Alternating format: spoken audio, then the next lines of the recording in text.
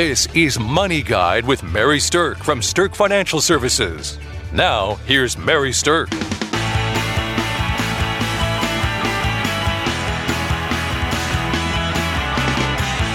Welcome to Money Guide with Mary Sterk. And today's topic is, what is your money really worth?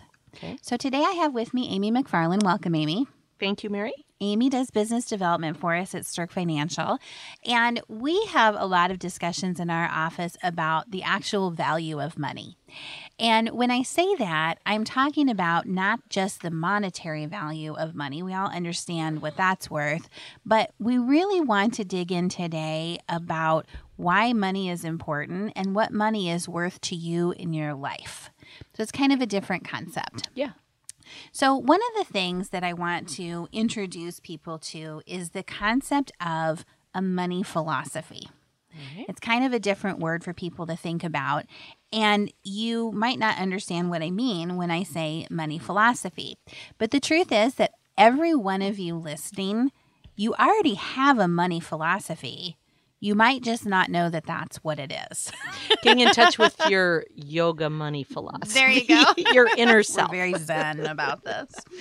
Okay, so a money philosophy, very simply put, is what you feel money does for you in your life. Okay? So obviously money has a monetary value, but it also has a life value, meaning that money funds the things in our lives that we value. And that's why everybody has a money philosophy, is because we all value different things in our life, right? We're all unique and we value different things in a different way. So you might value the experience of traveling the world, but your next door neighbor might value spending time in their garden, nurturing the growth of vegetables and plants, and never want to go anywhere on a trip. They love being a homebody, and that's what they value. There's nothing that's right or wrong about it. It's just two different sets of money philosophies of what do you value in life and how are you going to use your money to pay for and to fund the things that matter to you. Sure. Another difference would be some people value a higher education while some people value lessons taught through a trade school. Both are absolutely valuable to people. Both require a completely different amount of money. And whether you value them or not is going to dictate if you're willing to actually spend your hard-earned money on one of those things. Sure, yeah. Right, it makes sense. So whatever is capturing your interest, whatever are the things that matter to you, the truth is that generally speaking, those things take some level of money to support, right? So how you use the money you have to fund your time, the experiences you have, and the connections to the things you value, that is your money philosophy. Okay.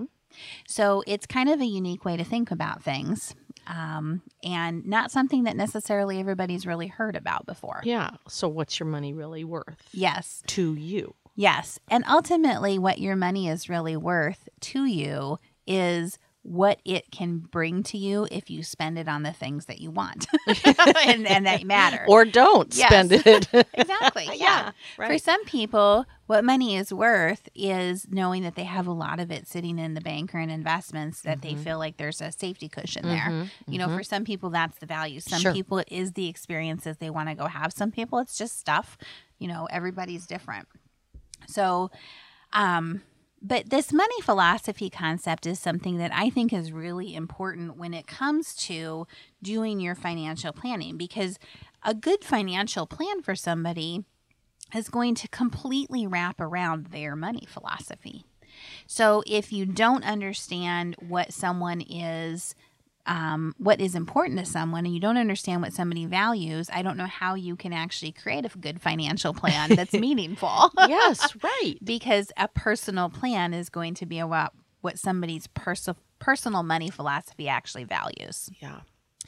So let me tell you a little bit about my money philosophy. Okay. And how I developed it, because I have a very, very clear belief about what money does in our lives and how I value it. And it really kind of ties into what my own personal background is. So some of you may have heard this before, but by the time I was 19 years old, I was already a divorced single mother of 2 children under 2 years old. Yeah. Oh, gee. Welcome to the crazy town. Oh. Now, we lived in a low-rent apartment complex, and I bought my groceries with food stamps.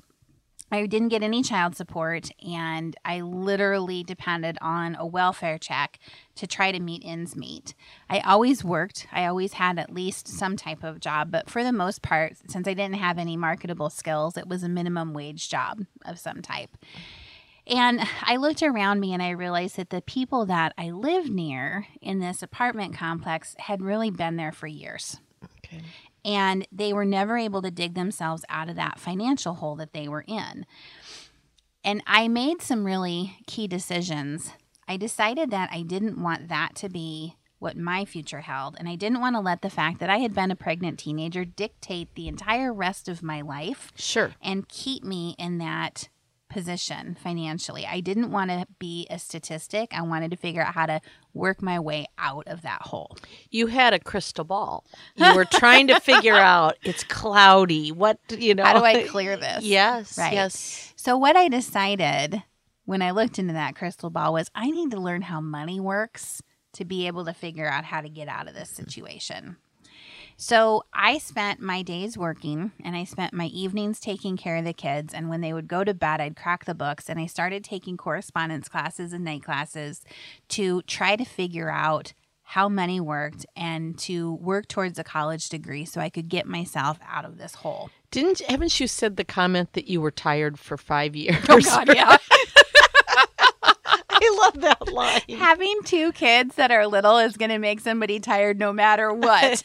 And you add working and single parenthood and college on there, and it was exhausting.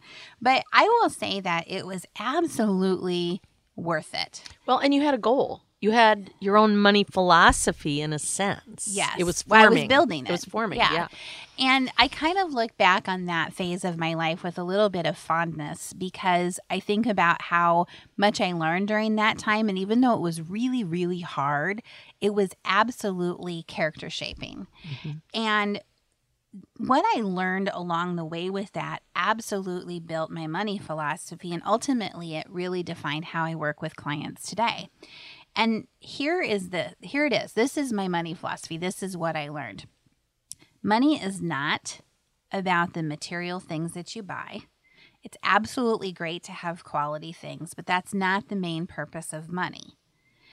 Money is also not about the feelings that you think that it's going to give you. A lot of people think, they say money buys you happiness or money doesn't buy love and things like that.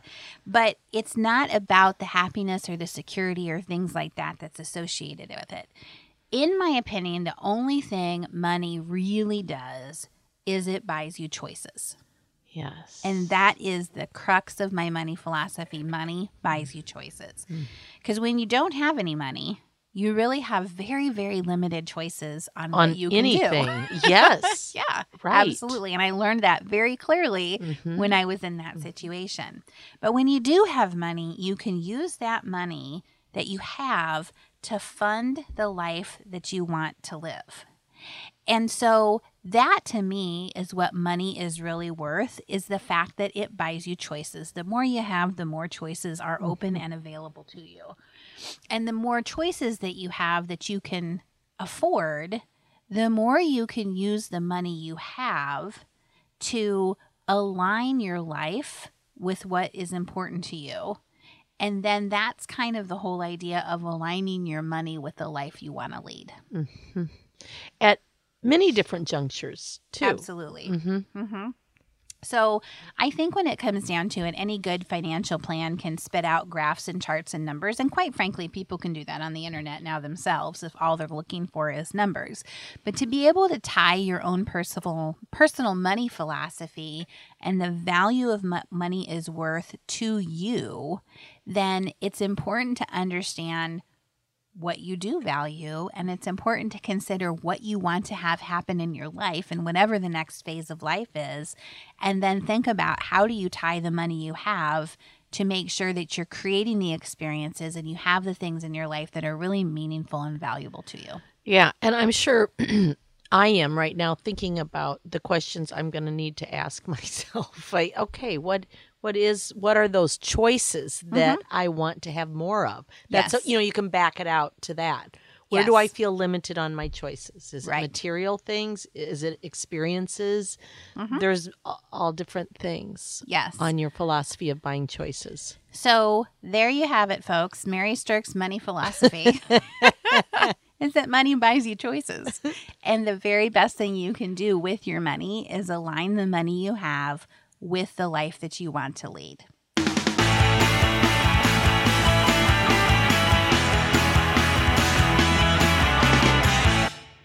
Welcome back to Money Guide with Mary Sterk, and today we're talking about what is your money really worth. We've talked about what a money philosophy is, and basically your money philosophy is how you can use the money you have to fund the life that you want to live, what's important to you, so that you know you're funding it with what matters.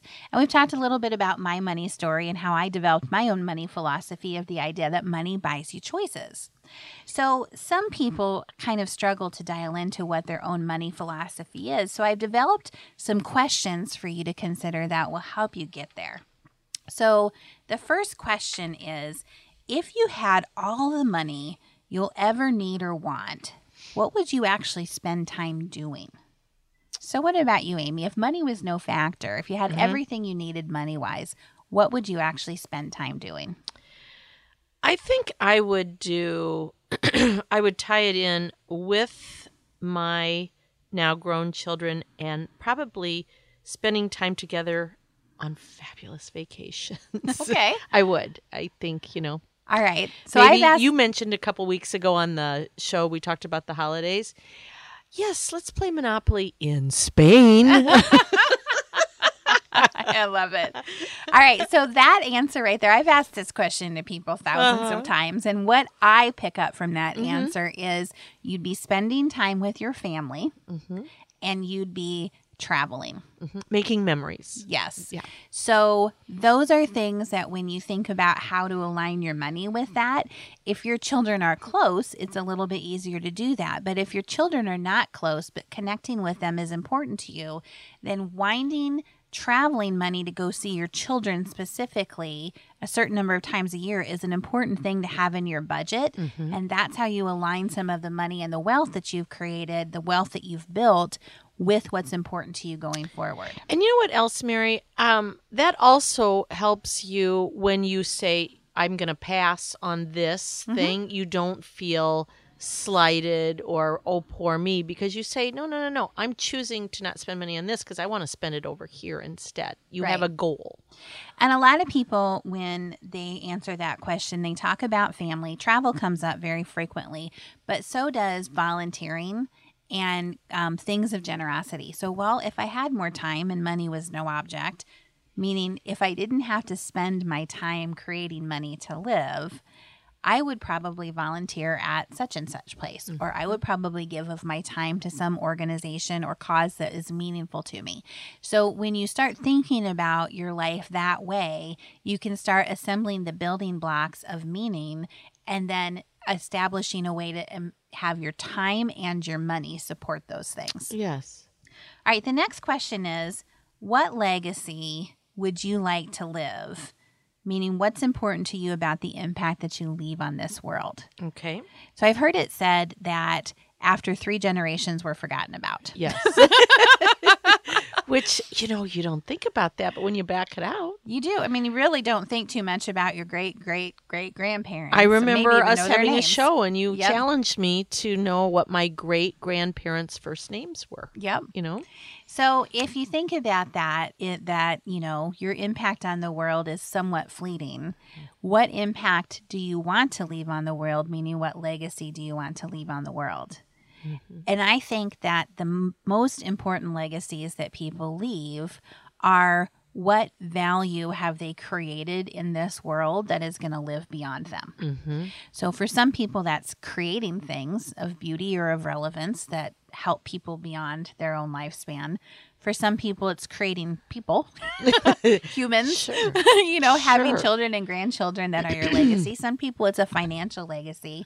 There's all kinds of things about that. But part of your money philosophy is shaped by what the impact is you want to leave on the world when you're gone.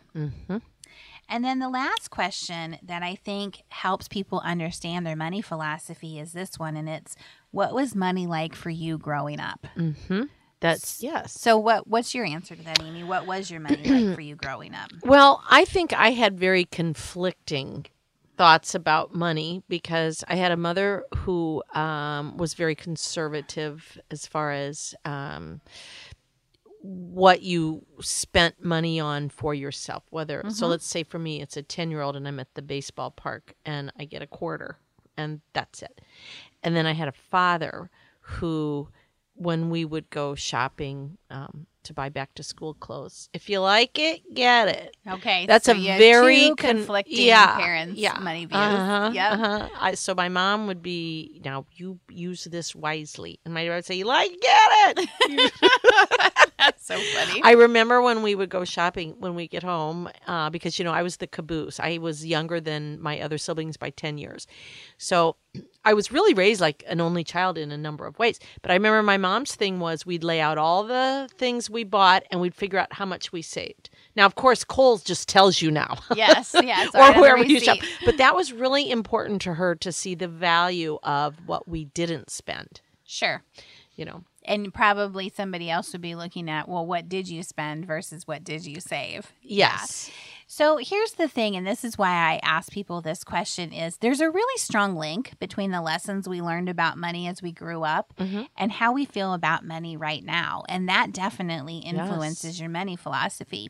If you grew up feeling like money was no big deal and there's plenty of it to go around, you're more likely to feel comfortable with higher levels of risk and a feeling that money is easy. So you probably don't lose as much sleep worrying about not having enough cash. And like when it comes to your investment strategy, you probably have more emphasis on growth potential versus protecting the money that you've already built. However, if you grew up where money was tight or even non-existent, so if you grew up poor, you're more likely to worry about there being a scarcity of money later in life. Yes. And that for sure impacts your money philosophy and how you're willing to spend the money you have to create experiences in your life. So for people that grew up poor, it generally is difficult to feel safe or secure, even if you know there's plenty of money in the bank. There's never enough set aside. That's just true. in case. Yes. And I can't tell you how many people that I've had conversations with that have even millions of dollars and they still are just a little bit afraid that it could run out. And it's less about, though, if it can run out, but more about I never want to experience the things I experienced when I was dirt poor again. I never want to be hungry again. I never want to have to take a bath in brown bath water because I'm the third kid bathing in it, type of thing. Right. And people listening, I know you've had some of those experiences and you can relate to what I'm talking about. There's never enough food in the freezer, or it might not be very warm in my house during the winter. So those are some scarring things that create a philosophy around money. That means that your emphasis becomes about protecting value as opposed to maybe trying to grow at high rates of return. Now, of course, not everyone fits exactly into one of these types, but generally speaking, you probably can recognize yourself in one of those two extremes. And I think it helps me understand why I'm very conflicted with money. Yeah, no, that totally makes sense because you were raised with conflicting viewpoints. So that is totally understandable. But I really think that not only does this impact your money philosophy, but it also, generally speaking, should inform the level of risk that you're probably comfortable taking in your investments and your financial portfolios too. Sure. It's like a pulse for you. Yes. Really. Exactly. All right. So I promised I would talk about how that you want to feel is connecting with how you set up your money and the way you want to live your life. So I want to give you an example. If you think about different words that are important to you and how you want to feel, that's kind of the starting point with this. And I was working with a woman named Helen, and Helen said that her goals in her retirement were to feel connected, creative, and generous during retirement. And so from a connected standpoint, what we did in her financial planning was to make sure there was money in her retirement plan to be able to connect with her grandchildren. And they lived across the United States, so we had to budget for travel twice a year to go see them. That's an example of how something that matters to you emotionally can tie into your financial side of things. Now, Helen happened to be an artist, and feeling creative was really important to her. So we allocated and aligned money in her plan to buy art supplies and to have a room in her home for a small art studio and to be able to cover fees for entering juried art shows and visiting galleries. So you really defined what that meant. Yes, and then put the money behind it, aligned the money she had with the life she wanted to lead. Sure.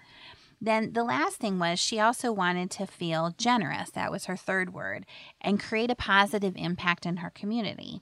So she had grown up very poor, and she was passionate about helping people who were hungry because she had had that experience when she was young. So we planned to include financial donations to her local soup kitchen and also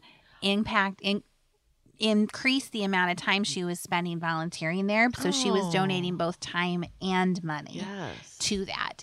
And that really helped create an environment for her where her main three emotions that she wanted to feel were completely aligned with her financial planning and with her money philosophy. So she would have had to do a lot of internal thinking. I mean, she had to do a lot of figuring out what matters. Which is all part of the emotional readiness that's necessary for retirement. So if you're trying to figure out what your money philosophy is, or if you want some help aligning your money with the life you want to lead, then we encourage you to reach out to us and set up a value assessment meeting. That's a free first meeting with us, and really it's just designed to chit-chat about your financial situation, discuss where you are and where you might want to be going, and then we can determine if there's value in working together. So reach out to us, or go out to SterkFinancialServices.com and schedule an appointment. So thanks for listening to Money Guide with Mary Sterk, and we hope that after hearing this, you really have a good handle on what your money is really worth. The views expressed are not necessarily the opinion of your audio provider and should not be construed directly or indirectly as an offer to buy or sell any securities or services mentioned herein. Investing is subject to risks, including loss of principal invested. Past performance is not a guarantee of future results. No strategy can assure a profit nor protect against loss. Please note that individual situations can vary. Therefore, the information should only be relied upon when coordinated with individual professional advice. Securities and investment advisory services are offered through Woodbury Financial Services, Inc., member FINRA, SIPC. Insurance offered through Sterk Financial Services, which is not affiliated with Woodbury Financial. Sterk Financial Services is located at 350 Oak Tree Lane, Suite 150, Dakota Dunes, South Dakota 57049, and can be reached at 605-217-3555.